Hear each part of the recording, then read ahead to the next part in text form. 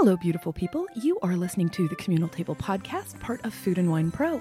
I am Kat Kinsman, your host, and my guest today is really just one of the most brilliant people I have the pleasure of knowing. And y'all listen to what she has to say today. You cannot take it as official legal advice. I just feel like I have to caveat that up front. But should you happen to be in her counsel, you would be an incredibly lucky person. Hello, restaurant lawyer Jasmine Moy. Hi, thanks for having me. I am so thrilled to have you here today. And you know, people who work in restaurants run into all kinds of unexpected things all the time. They just want to be in there cooking their food, you know, welcoming the guests and stuff. But it is a trickier proposition than I think most people would know. Even if they've worked in restaurants, they've never had to see the nitty gritty, especially if they're opening up their own place. So I would love to get to know a little bit more about that process so our audience can benefit from your knowledge. Sure. Well, let's talk a little bit first about how did you pick restaurant law? I was a miserable corporate litigation attorney. I knew you then. So, I feel like all of those words are used in the same sentence a lot. Representing, pharmaceutical companies whose drugs killed people and people who worked with Bernie Madoff and on and on. It was like a parade of horribles. I love that. But, was doing that work and was really unhappy with it and had grand visions of quitting my job and traveling the world. And maybe I was like, maybe I could write about this and make some money. And so took a travel writing class at NYU. It was literally how to be a travel writer, and had a wonderful teacher named David Farley, who was very... Oh, he's great. He's wonderful. Yeah, he writes a lot for the New York Times and a Farm magazine and things like that. And he was very like... Anybody can be a writer. You just have to have ideas. And I was eating out at a lot of restaurants. I've waited tables my entire life, waited tables all through law school even. And I was like, I eat out enough that I feel like I have ideas for trend pieces and, vegetables I'm seeing in a lot of salads or certain tinctures I'm seeing in a lot of cocktails. And I started pitching these stories and people were buying them. So then all of a sudden I was this like hybrid litigation attorney, food writer. Because I remember I met you during that, and I was thinking like, exactly. Okay, wait, let me put this all together. You're a lawyer, but you're a food writer, and we would see each other at events and had a lot of friends in common and got to be friends. Mm-hmm. Yeah, so I was meeting all these chefs, and eventually they were like, why aren't you a lawyer for chefs? And I was like, I don't think that's a thing. And they were like, no, it's actually honest to God a thing. And I, started looking into people who did this work in New York. I mean, New York is one of the few places I think in the country where you can, honest to God, make a full living on this kind of work. Restaurants are opening and closing, 100 a day, it feels like. And so I got a job with a local attorney who was doing that work and worked for him for several years. But over that time, I had a really wide network. I knew a lot of people. I knew all these food writers. They knew chefs.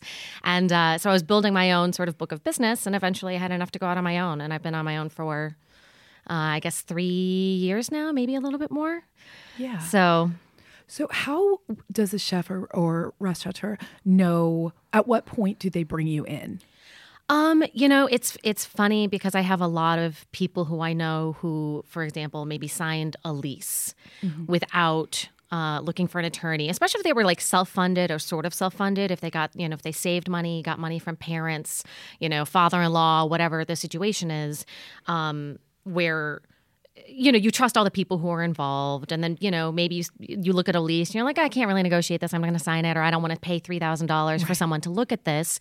They sign it. And then, they start to have problems. They realize, the building changed hands. They knew their old landlord. They don't know their new landlord. Now there are problems. Or they're divorcing. And oh my gosh, my wife and I put equal money into this and now we're divorcing and we didn't have a partnership agreement. So now there's nothing to tell us how we separate amicably. So sometimes a lot of people will make a mistake, run into problems, and then they're like, oh, now we understand why we maybe should have paid a lawyer to do this in the first place. And then some people have heard those stories from other people. And they're the ones who are like, no, I'm going to do this up front. I'm going to decide I'm going to hire an attorney. But I mean, you should almost never sign a lease without having an attorney look at it. And if you're opening a restaurant, signing a lease is one of the first things you do. So probably at the very, very beginning stages or when you raise money, the partnership agreement, I do a lot of that work. And it's really important to have that in writing with your investors. Oh my gosh. I've seen those unravel in such a messy way. And I'm thinking of one case in particular that I know that you worked on, and they hadn't negotiated all this stuff up front. And I think they had been good friends for a long time. And the unknotting of it was like a divorce. Yeah, it is. With the same emotions, with, all of that. And it was, I get the sense that engaging your services early forestalls a lot of pain. And some people might balk at that money, thinking, okay, do you encounter that a lot where people are like, well, I'm just getting started out. I don't really have the money. I can, my cousin looked at LegalZoom or whatever it happened to be. Yeah, that happens a lot. And I'm really sympathetic to that. And I feel like I try to offer as many sort of flexible payment schedules. I was like, if you want to pay me over in installments over however many months, I said, but I feel so uncomfortable having you do this without me doing this or without someone helping you with this. And I don't say that I don't want this to be taken the wrong way, but I feel like I scare people into feeling afraid to do this without an attorney. And I'm not doing it for my own benefit. I'm doing it for theirs. I'm saying, hey, without doing all of this work in advance, without paying someone to do this, here are the myriad issues that you could run into and that I have seen happen, some of them more than once, even though they sound like edge cases. They're not. So yeah, I mean, I do a lot of, do you want to take that risk? You can take here's the risk. Let me tell you, let me explain to you all the ways things can go wrong, how expensive it ends up being. And I can point to things in the news, things in the media, public divorce, business divorces that people have read about. And I was like, that person probably spent $100,000 fighting that. I said, so, it sort of makes the $5,000 up front feel paltry in comparison. So I let them know and let them weigh the risks, and they always come back and say, no, you're right. We should do this the right way. So right. And it's not just leases and things. I've seen you work with people to say they want to go on reality television or maybe, write a book or something like that. So those are the kinds of cases that you encounter as well. Sure. Yeah. I love chefs and I'm like not a very good cook. So I really highly appreciate the work that they do and the creativity that is part of their work. But I have to say, people who spend their time in the kitchen, they just want to be in the kitchen. They don't want to be thinking about, licensing the rights to their name, image, and likeness. They don't want to be thinking about some of the weird sort of amorphous legal issues. They just want to do what they do. But the reality is I've seen a lot of people being taken advantage of because they just sign documents without having somebody look at them. And, all of a sudden you've got brands using your photos of you in ways you didn't anticipate, but that you didn't protect yourself from in the document. And you've got a lot of stuff that happens after the fact, or you sign a contract and then all of a sudden you realize you signed a lot more rights away. You've signed some exclusivity, something or other that you didn't really agree with. So now you're stuck with some production company you don't actually like, but you can't go talk to someone else. So, that sort of falls out in a lot of different ways. But yes, I mean, what I try to do is protect the chefs across the board, no matter what their venture is and no matter what enterprise they're entering into. Yeah, that makes so very much sense. So let's take a case. Say someone wants to open a restaurant and they, whether it's their first one, their second one, they want to branch out on their own. They want to do it in a different way with different partners. Let's talk through that process. Say I have this great idea for a new concept. Maybe I'll need partners. Maybe I won't. Where do we go from there? Like I said, usually people start looking for spaces. So in many cases, a real estate broker that they know might be the first call they have because it can take people... I've seen it take people 2 years to find a space that they love. Especially in New York City. I'm married to a real estate person. I know this very, very well. So, people sort of start looking for spaces for a while, but at the same time, you should be looking for money. If you're a chef and maybe you're an exec chef somewhere at a more famous chef's restaurant, you should be walking the dining room. If you're a som, you should be getting to know people. You should be handing out your number. You should be networking. You should be finding the people who might believe in you and make good partners for you because you're very likely going to have to raise money. It even opens sort of a mid-sized to small restaurant in New York. It's going to cost anywhere between, $700,000 to $1.5 million, and most people don't have that money. So they have to get that from somewhere. So, you should be looking for spaces. You should be talking to people and putting a good business plan together where you presenting your concept, to figuring out how much you're going to charge for that food, and in turn figuring out how much you can afford for rent. So, I mean, sometimes that stuff works backwards. Once you've done all of that footwork, then you call me because then I'm the person who sort of gets all of that executed. Once you find the space, you want to jump on it. You've got to get the money in immediately. So all of that happens in a very short time frame. And that's what I'm helping with, is negotiating your lease, making sure that your architect has reviewed your space. You're doing due diligence on it, making sure there's no open Department of Buildings violations on it that are going to cause you problems trying to get your restaurant built. Talking to your investors, figuring out how you're distributing your profits from your restaurant. All of the sort of nuts and bolts of what happens with the money, how to get into the space, how to be building, and how to set forth a really good relationship with your investors so that everybody understands, the vision and how it is you want to make happen what you make happen. So is there a difference between an investor and a partner? No. Okay, so that's interchangeable term there. Yeah. I mean, most of these companies are limited liability companies. You're all members in a company. You're all partners. In the tax situation, a partnership has a very particular tax term. Mm-hmm. But I would say that all investors are partners. They're in this with you. They should be partners. They should feel like partners, even if they don't have a lot of say in how you run your business, or even if they don't have voting rights. You still want them to feel. And, obviously a partner who maybe you're running with all day, every day, who maybe is not putting in money, is somebody who say, oh, that's my partner. But yeah, I would consider those terms interchangeable. Okay. And what do you think? There are a lot of chefs, I always ask chefs, like, what's your title? What's whatever. A lot of chef partner, mm-hmm. And a lot of just chefs. So are most chefs partners at their restaurants? My argument is that they should be. Mm-hmm. And I'm not saying that just because I mostly represent chefs. Right. But I think we've all seen, anywhere in the country, you see these restaurants where someone maybe put on all the money, decided to build this thing. Maybe they have an affinity for interior design. They build this little pet project, and then they go on Craigslist, and then they hire a chef from somewhere, and they say, my mom is Greek and my dad is Japanese, so I want some Greek-Japanese restaurant. And you've got some chef being like, all right, if you're going to pay me a salary, I'll do this for you. But there's no passion. There's nothing right. about that. And those restaurants open and close. Those are the ones that are opening and closing. Let's be honest, because you go in and everybody gets it. Everybody gets that, like, nobody knows what they're doing. Everybody gets that there's no like heart behind the food that they're serving. Maybe the restaurant just looks crazy. The owner loves it, but maybe everybody else thinks it looks terrible.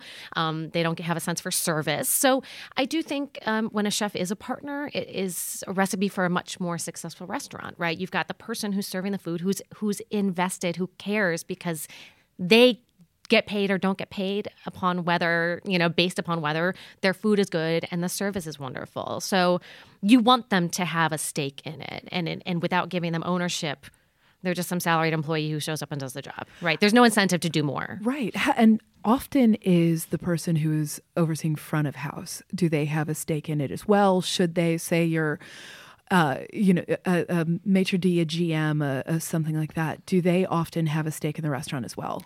They do in many. I think what's very common is maybe a chef knows that they don't know anything about front of house, but they know someone who does, and that maybe those people are like the operating partners. They get together and maybe the two of them raise money to open something. I see that a lot.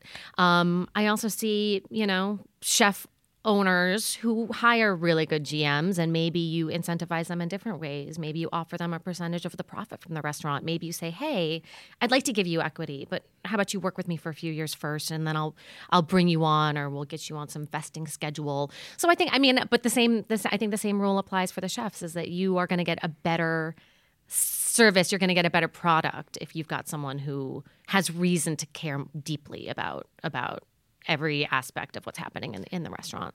Well, let's talk about partnerships. Mm-hmm. So who you're going into business with. Yeah. We recently ran a story by Amelia Zadig Sawyer about, who she and her husband have opened a gazillion fantastic restaurants, mm-hmm. and she was talking about the kinds of partners that you do and don't want. And she was saying, don't go into business with family. And she was saying that celebrities actually tend to be really good partners on things. But then she was saying, like, the people who are sort of like chef groupies are not great people to be partners with. So can we walk through that? Like, what makes an ideal partner? This is such a good question. you had said that it's marriage, and I say this to people all the time. I said, this is marriage, but without the sex. More often than not, ideally.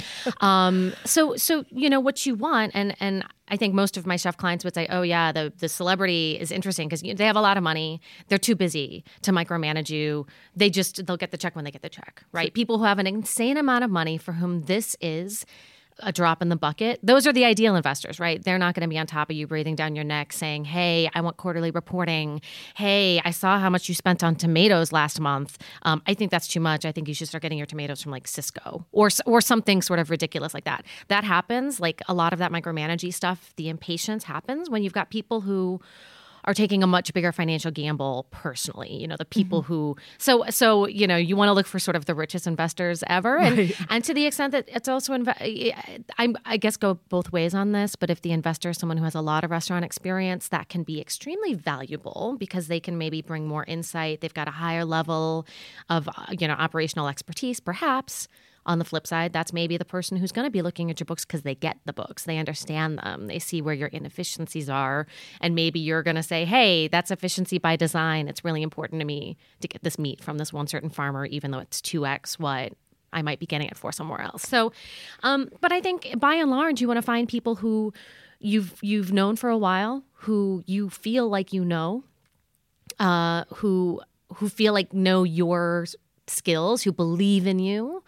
Who find you, really talented, not somebody who's just like, oh, I think it's sexy to invest in a restaurant. I'm gonna give you this money. You want them to say, hey, I ate in your restaurant. I've been your regular for however many years. Like I love what you're doing in particular, because those sort of people, I think, are more inclined to be patient with the process, which everybody runs into hiccups. You can't avoid them. So yeah, I mean, I think. Family, I'm a little touch and go on. I've seen it work out. Like I'm thinking of a few different people for whom that was absolutely the way they were going to go. Yeah. We had Angie Marr on the podcast, and she did this with family, and I know her cousin works really closely with her, and that's worked out really well. And she as part of a Food and Wine Best New Chefs a couple of years ago, she was talking about partnerships and saying that it has that built-in trust there. So for her, it was an ideal situation. She also comes from a restaurant family, so that worked out really well. But then I've seen heartbreak happen with people where it ends up making Thanksgiving terrible or impossible. Yeah, and I do think a lot of this comes down to be honest, the work that I do in the partnership agreement, because that is your prenup, that's your Bible, and that sets forth and in various ways. As an investor, here's your role. Here's what I'm going to promise you. Here's what you're going to promise me. This is how we're setting forth this relationship, but even family, right? As so long as they're reading the document and know what's in it. And I think you want everybody to understand what's in it. You want this to be a very transparent process. You want to say, hey, this is how I'm going to run this business. This is exactly what I'm going to do. And I'm going to show up and I'm going to be there. I'm going to do it. And to the extent that you're not doing that, even your family member has this document to hold up to say, hey, this is on paper. You promised us this is what we're going to get. We're not getting it. Let's have a conversation. Let's sit down. It also lays down the triggers for maybe getting rid of somebody. In the post Me Too moment, I have said to people, I said, let's honestly, when you are partnering with people, let's consider whether you want to build yourself room to remove someone if they do something really heinous. If they're stealing from the company, if you found out they've sexually assaulted someone or whatnot, maybe you want to, at the very start of this, all agree that that's basis for getting somebody out. Yeah. Is that in most contracts? Or I'm sure it's built in now to a lot of... It's not built into a lot of documents. It's not. And I think a lot of this is people saying, hey, if I'm going to put my energy into building this, I don't want anybody to take it away from me, period. And I have to say, hey, why don't you have the conversation? Why don't you think honestly about what you would do if the worst happened? And so did X or so did Y.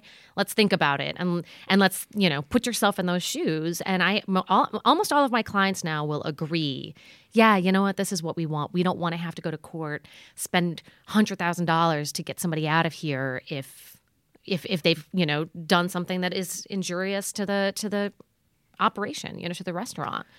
Yeah, I've seen this happen a fair amount, over the course of the last, year and a half. I think it's been when all of this stuff really started coming to light. I think it probably, especially kicked off with John Besh and then, Mario Batali, Ken Friedman, like all of these things.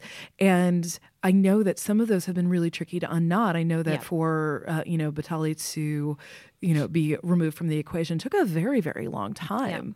And I saw actually in this last week that they are selling Eska to Dave Pasternak, which is really great because, that has been his baby for a long time. For people who aren't familiar with this, it's the fantastic seafood restaurant that was part of the Batali empire, and Bastianich and the driving force behind it has always been the chef, who is heavily invested in sustainable seafood and all that. And the news came out this week that it's going to be his. I mean, that's a lovely thing, but I can't imagine the unknotting that had to happen with something like that. Yeah, I mean, because when I am building these documents, and I'm sure when Mario's attorney built these documents, the person who's doing all of the work, the chef who knows how to run the business, usually gets, carte blanche to make all of those business decisions. And maybe the investors say, you know what, there are some things that we want to have a say on, but they're major items. Selling all of the company assets, signing a new lease,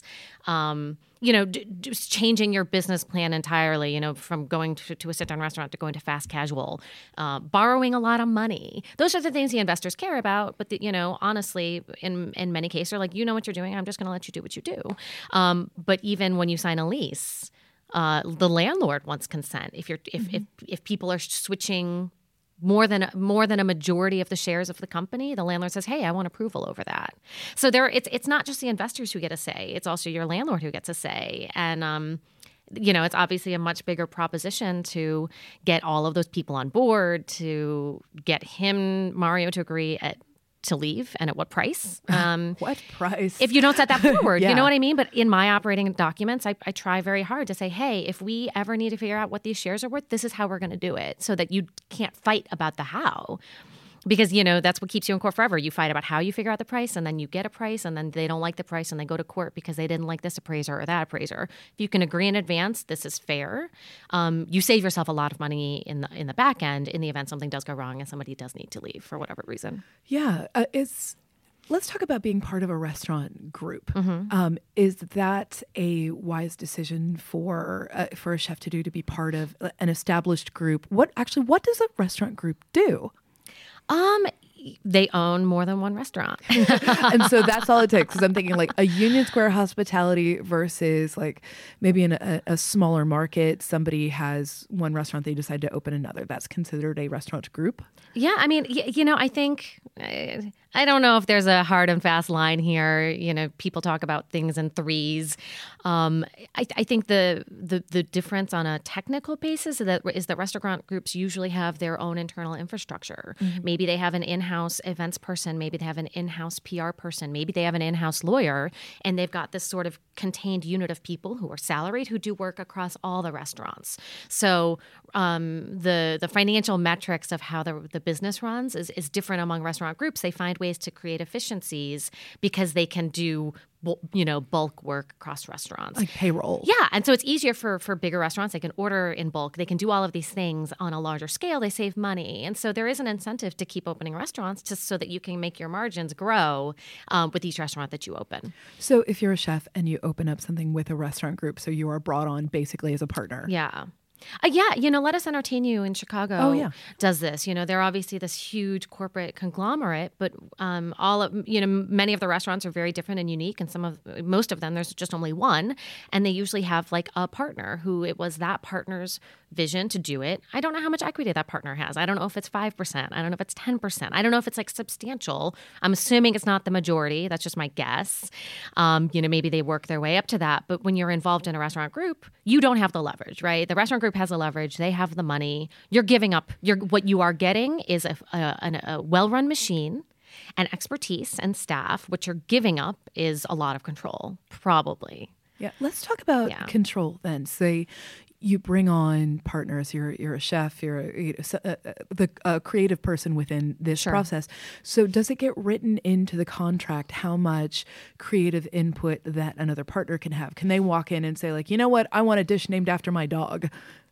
That is all. I mean, that is entirely reliant upon what their documents look like. You can have that. So like this person who, I have this crazy idea, let's do an all cheese menu or something like that. What's to stop them from enforcing that? I mean, hopefully the chef who got into this partnership agreed that their participation was contingent upon them having maybe complete control over the menu, subject to them being able to meet certain food cost thresholds, right? It's fine to say you do whatever you want with the menu, but not if you're spending 50% of our revenues on your ingredients, which means we lose money every single week. So, there are ways to give the chef partner freedom, but also a way to make an investor feel like you're respecting their dollar. And those things don't have to be at odds with each other, but without having that conversation, without setting forth all of that stuff, that's why you have the arguments later, is because you didn't have the conversation about, hey, I want complete freedom. No, I don't want to have to name a dish after your daughter. Have those conversations up front, because if you don't have them, that's the kind of thing that a chef will start grinding his teeth and saying, oh, this isn't working out for me. I regret it. I did this. But that's because maybe they didn't communicate as well before they got, into this together in the first place. So a lot of this is like transparency, communication. I say that all day, every day. I think that's amazing. I mean, it's really driving it home. This is so important to think of every scenario up front and get documentation about that, because otherwise that could be a huge problem. It's funny. I talk to a lot of chefs who say that, maybe they're getting sued by an employee, maybe something is happening, and there's this notion that somehow they're living the sweet life, like that they are making money, they're all this kind of stuff. And as we know, that is far from the reality, but it seems like, people there's that joke about like, how do you make $1 million in a restaurant? Like I'm completely biffing the joke structure here, but it's basically like you lose money. You just lose money in restaurants. What would be the incentive for somebody to actually invest in a restaurant? So I mean, restaurants are not money losing propositions by and large. If you partner with the right people. So again, this is finding people who know what they're doing, who have passion for what they're doing, and giving them the incentive to like put their all into it and to do their best and to be a responsible custodian of the space. So, it's again, I think you lose money by getting into business with people who just don't know what they're doing, or people who aren't talented, or who are in it for the wrong reasons. So, I mean, and I think I'm a little biased because most of my clients are chef clients. These are people who have Michelin stars and Beard Awards. You have a hell of a list. Yes. Do you feel like saying any of the people who you represent? Are you allowed to do that? Sure. I mean, I represent a bunch of folks who've been on Top Chef. So Kwame Onwuache and Isaac Toops and Kristen Kish. I think a lot of chefs who have a decent amount of fame have a lot of various kinds of contracts to do, and they end up coming to me because I actually have done enough. I do enough work in the space that I know what like so-called market is for the work that they're doing. So a lot of times people call me, say, hey, somebody came to me with this is what they're offering me. And I'll say, oh, that's not nearly enough money for the work they want you to do. I would propose this instead, and I would propose this structure. So I think a lot of sort of named, sort of more famous chefs come to me because I can tell them, hey, that dollar amount makes sense or that dollar amount doesn't make sense. And not all lawyers can do that because not all lawyers have the enough work in the space to know where those dollars should land. Yeah, it's such an interesting thing. I know I've definitely told people, just talk to Jasmine. Talk to Jasmine about this, especially if they were approached by a reality show of any sort. I remember when Isaac was sort of weighing through, like, should I go on Top Chef? I mean, the reasoning I gave him that I thought it would be good for him is he knows exactly who he is and was going to be that on camera and was not going to not be, have the core values that he does. He knows who he is as a chef. And so I thought, he'd be really solid for that. Is it a good idea for most people to go on a reality show like that? Oh, gosh. I'm going to say no. And why is that? Well, I mean, really, this is going to be a person to person thing. Very honestly, if you don't have a very even temperament, if you are not an extremely cheery person, this is not going to be the show for you. I mean, if you have, sort of resting mean face or whatever the thing is, it's just, everybody understands why people make reality television. They do it for a certain amount of drama. And I think it's very hard to do these shows. And of course, you have no control over what they do and what they make you look like. All you can do is control your reaction. But these are extremely stressful situations. Like, they're putting you in a hot box. You're just sweating like crazy. And unless you know how you work under stress, unless you can guarantee yourself, hey, I know I'm going to keep my cool. Hey, I know I'm going to perform. Hey, I know I'm not going to snap at people. I'm not going to come off like a cruel person or a gossipy person or whatever the thing is. If you know who you are and you know you can take it, then yes, do it. It'll put butts in seats. Everybody sees it. People will come to the city to go to your restaurant if you do well enough on these shows. Even if you don't do well enough but are likable, people will come. Yeah. So, I mean, it's a winning proposition for a lot of people, but for a select, I think, group of people, it's not great, and it's a risk. And as a lawyer, I'm inherently anti-risk. So part of me was like, oh, God, it feels bad to do this if you don't know. But like I said, Isaac, obviously. One fan favorite. So. Yeah, he's big, jolly. He knows who he is. I mean, Kristen Kish is steely. She is unmoved. I mean, there are certain people who I think know. She was so impressive on the show, too, because she knows who she is. And at that point, I think Kwame was figuring some things out, but boy, has he exploded so He actually did great on the show. He came across very likable on the show. Very much. But I think he was still sort of forming his vision of some of the food and stuff. Yeah. But he was absolutely, likable and lovable on there. And it's been such a joy to see his evolution from there. Yeah, it's wonderful to see. And I have to say, I've known him for a while, and, he would call and say, I'm thinking about this, thinking about that.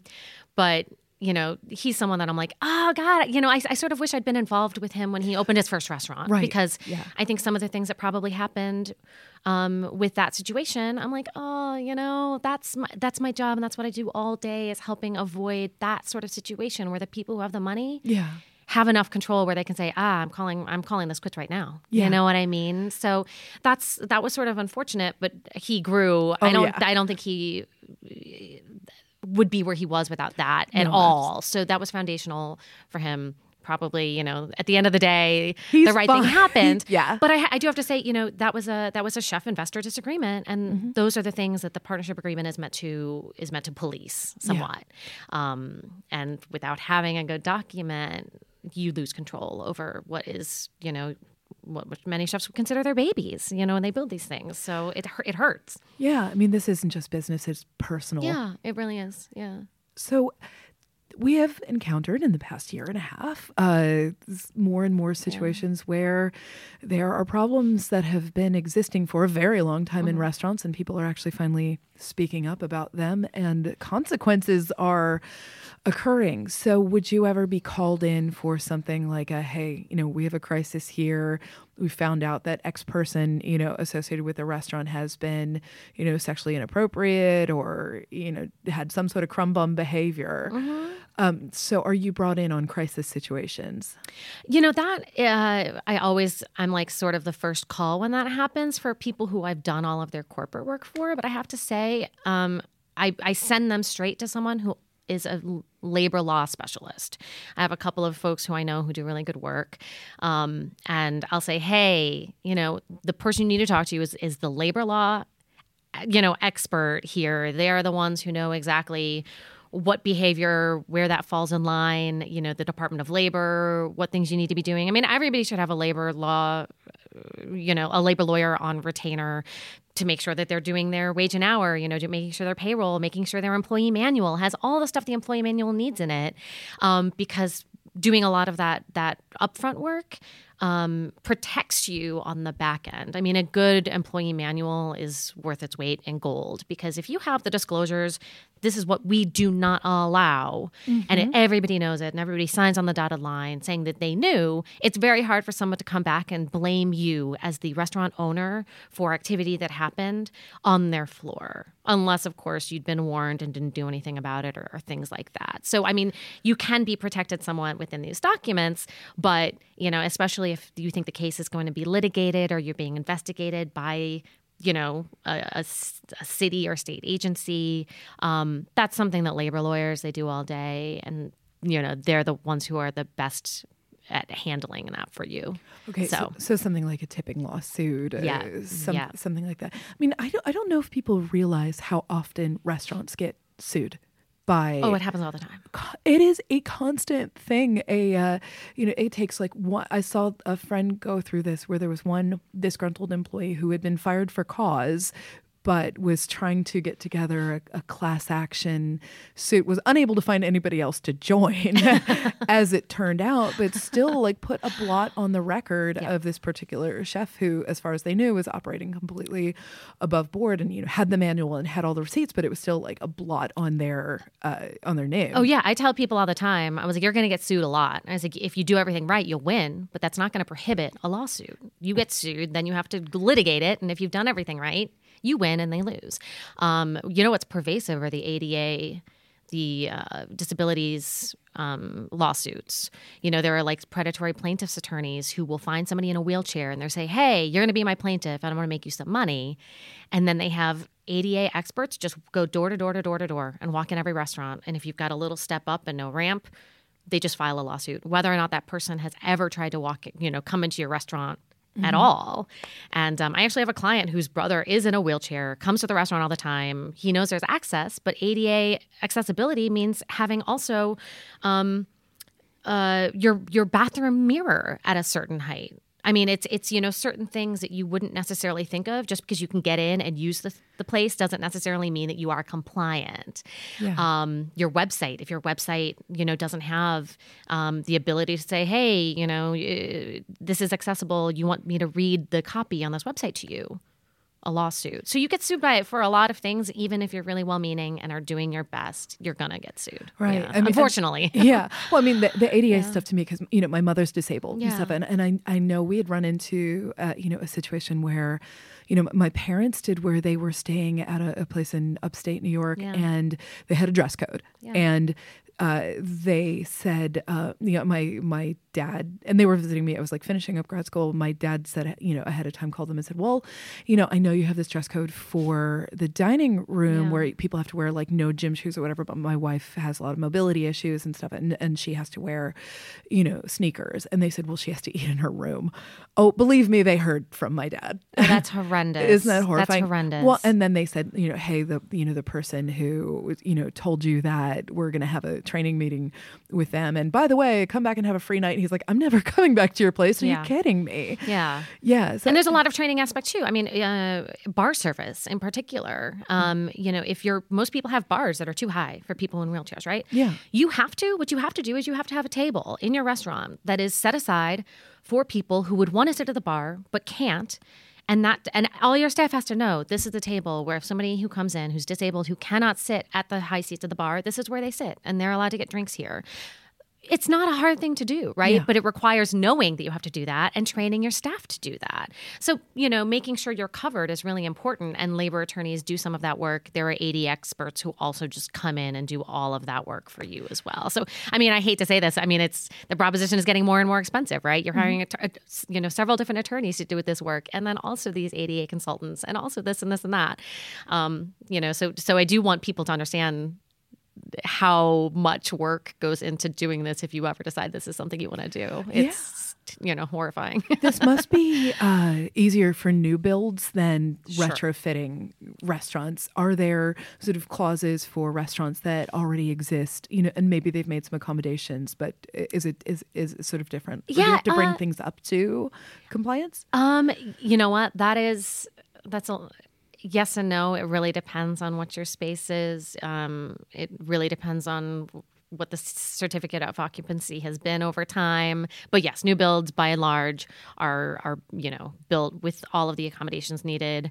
And also the laws are a little subjective, right? It's about reasonable accommodation, and so some restaurants, especially in the West Village and really old buildings, there's so much they can do, and the state will say, hey, I can tell that you've really tried, and we're working with you on this, and no, we're not going to ding you 1,000 times because you just have a space. It's a small space, but you do have to have a button outside. So somebody from outside, you do have to be able to offer people service to go and things like that. So there are certain, I don't think the state's trying to put anybody out of business, with all of these laws, and I think people do their best to try to work through them, but it's still sort of the Wild West out there, as insofar as people are still trying to figure out exactly how they can be compliant and what needs to be done. And case law is always changing about what's okay and what's not okay. So it changes a lot. It's all these things that people don't even know that they need to know. I'm thinking, anybody listening to this, do you still want to open a restaurant?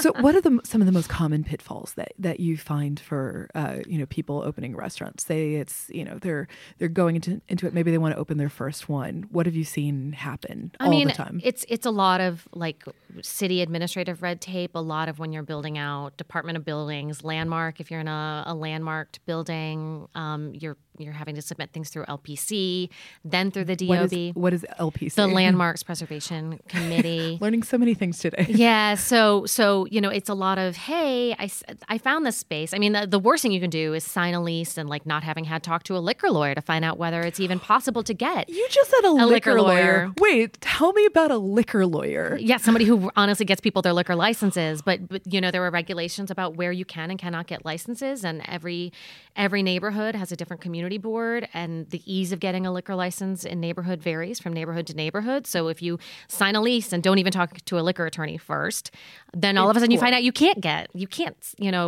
sell those, all those cocktails you thought you were going to sell. Maybe you get beer and wine, but alcohol is a revenue driver, and the profit margins on alcohol are very good. So restaurants cannot survive.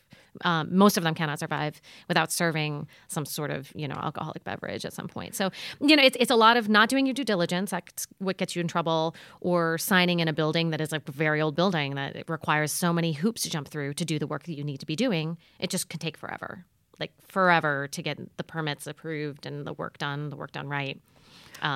Researching what the building looked like in 1902 in order to restore it, X, Y, and Z. It's, a lot of work. So most of I think the hardship comes from the actual construction, the actual space, and dealing with that for the most part. Oh my goodness. And I'm actually remembering there was a Law and Order plot about the person from the city who got people their liquor licenses and was taking kickbacks and then got murdered or something like this. So this is all extremely real. Yeah. But yeah, let's talk for a minute about like the dissolution of sort of a relationship, a partnership in this, because, we see it play out in the news, and the unknotting of it is, really painful. What do people need to know?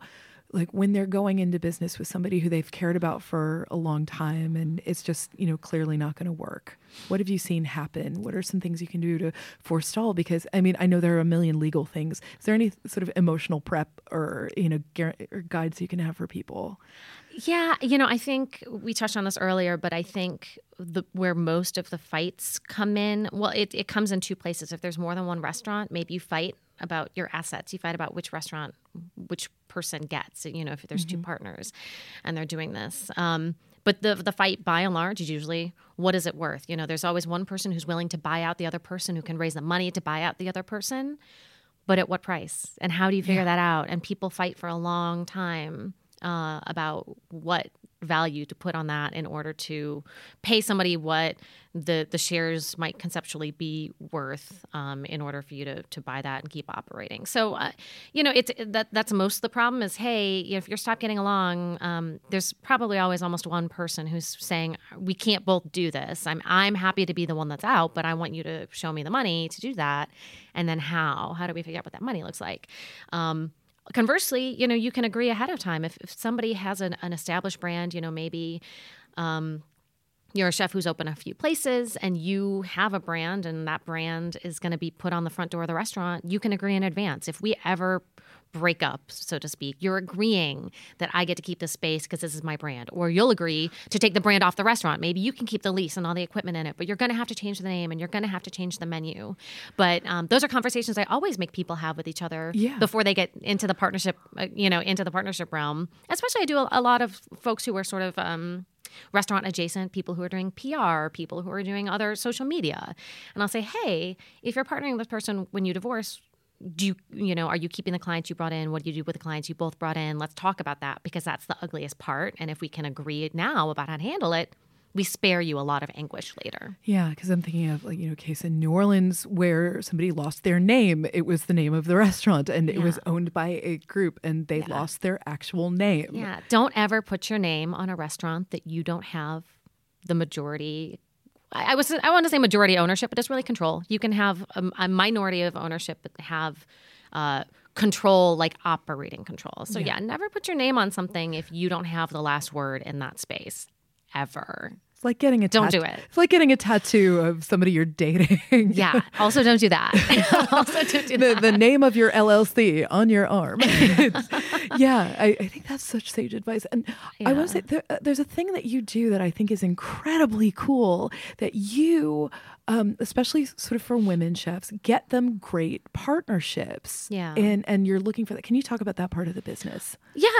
I work more and more with developers who are understanding that good restaurants are real revenue centers. For as many people say, oh, restaurants are such a risky, gamble. There's a whole other subset of people saying, hey, I'm going to build this fancy apartment, but nobody's going to want to live here if there's not a good restaurant nearby. So you've got a lot of people who do care about having something good in the premises. But, again, if you're going to work out maybe some sort of preferential rent situation, if the person who owns a building is going to pay for the restaurant, they're going to have a certain amount of control at that restaurant, right? They're going to own all that equipment, or especially in the hotel space. I do a lot of work in the hotel space. If you partner with a hotel owner or a hotel manager, by and large, you have to agree, I don't own any of this. I get that it's your building. Your priority is the running of this hotel and these people. I'm understanding this, and I am going to work with you. And so, those partnerships can be difficult because it's the chef sort of, I think, making their ego maybe, it's sort of subservient to like the larger idea of the hotel and the brand and that sort of work. But I'm in the room now with a lot more developers and a lot more hotel owners, and they're looking for amazing people to like run the food and beverage at the hotels. And I'm in the position now where I'm like, hey, I want this to be, somebody who doesn't have 100 of these already. I want this to maybe somebody new. And to be honest, women and people of color are just not offered these opportunities as often as other people are. And so I am trying very hard to say, hey, this person's wonderful. They have 5 restaurants. They're really good at what they do. And, this would be their first hotel gig. Or, hey, Nashville is wonderful, but they have no X cuisine here. And I have a chef who does this work wonderfully. So, I am trying to find nice partnerships for clients that I have that make sense, but that are also really good opportunities for chefs. Because I'm quote unquote in the room where it happens, I'm doing my best to bring, I think, a little more diversity to the table where I can. Yeah, because I know it is very hard, especially for women and people of color, to get capital. Yeah, it is. And what would you advise, say, you're a chef who, is a woman, a person of color, and you've dreamed of opening a restaurant, and you're not going to maybe get some of the financial, stuff that, white guy with a track record because he's had access to this stuff all along. You're just as talented. You're just as that, and you have a vision. What would you say to somebody like that who is having this dream of having a place? It's funny because I among my clients, I can definitely see a divide in, as it relates to fundraising. I see a divide in that, I have some clients who are very confident, maybe some would say arrogant, and they're not afraid to go out and say, hey, I want this money and whatever, it's sort of not being afraid to lose it. And I feel like some of my clients, especially my female clients, are a little less comfortable asking for money, a little less comfortable maybe doing it confidently. So I mean, I really do think you need to own it. You need to have your vision. You need to own it. If the numbers work, you need to go to people. And I think Jen Pelka is really good at this. She has a Riddler in San Francisco, and she's opening a Riddler in New York. But she's like, and almost all of her investors are women too, which is amazing because for every deal that I do, I'm lucky if in a list of 10 investors, there's one woman. I mean, it's, women tend to not invest in these projects. So maybe they're a little more risk averse as well on the investment side.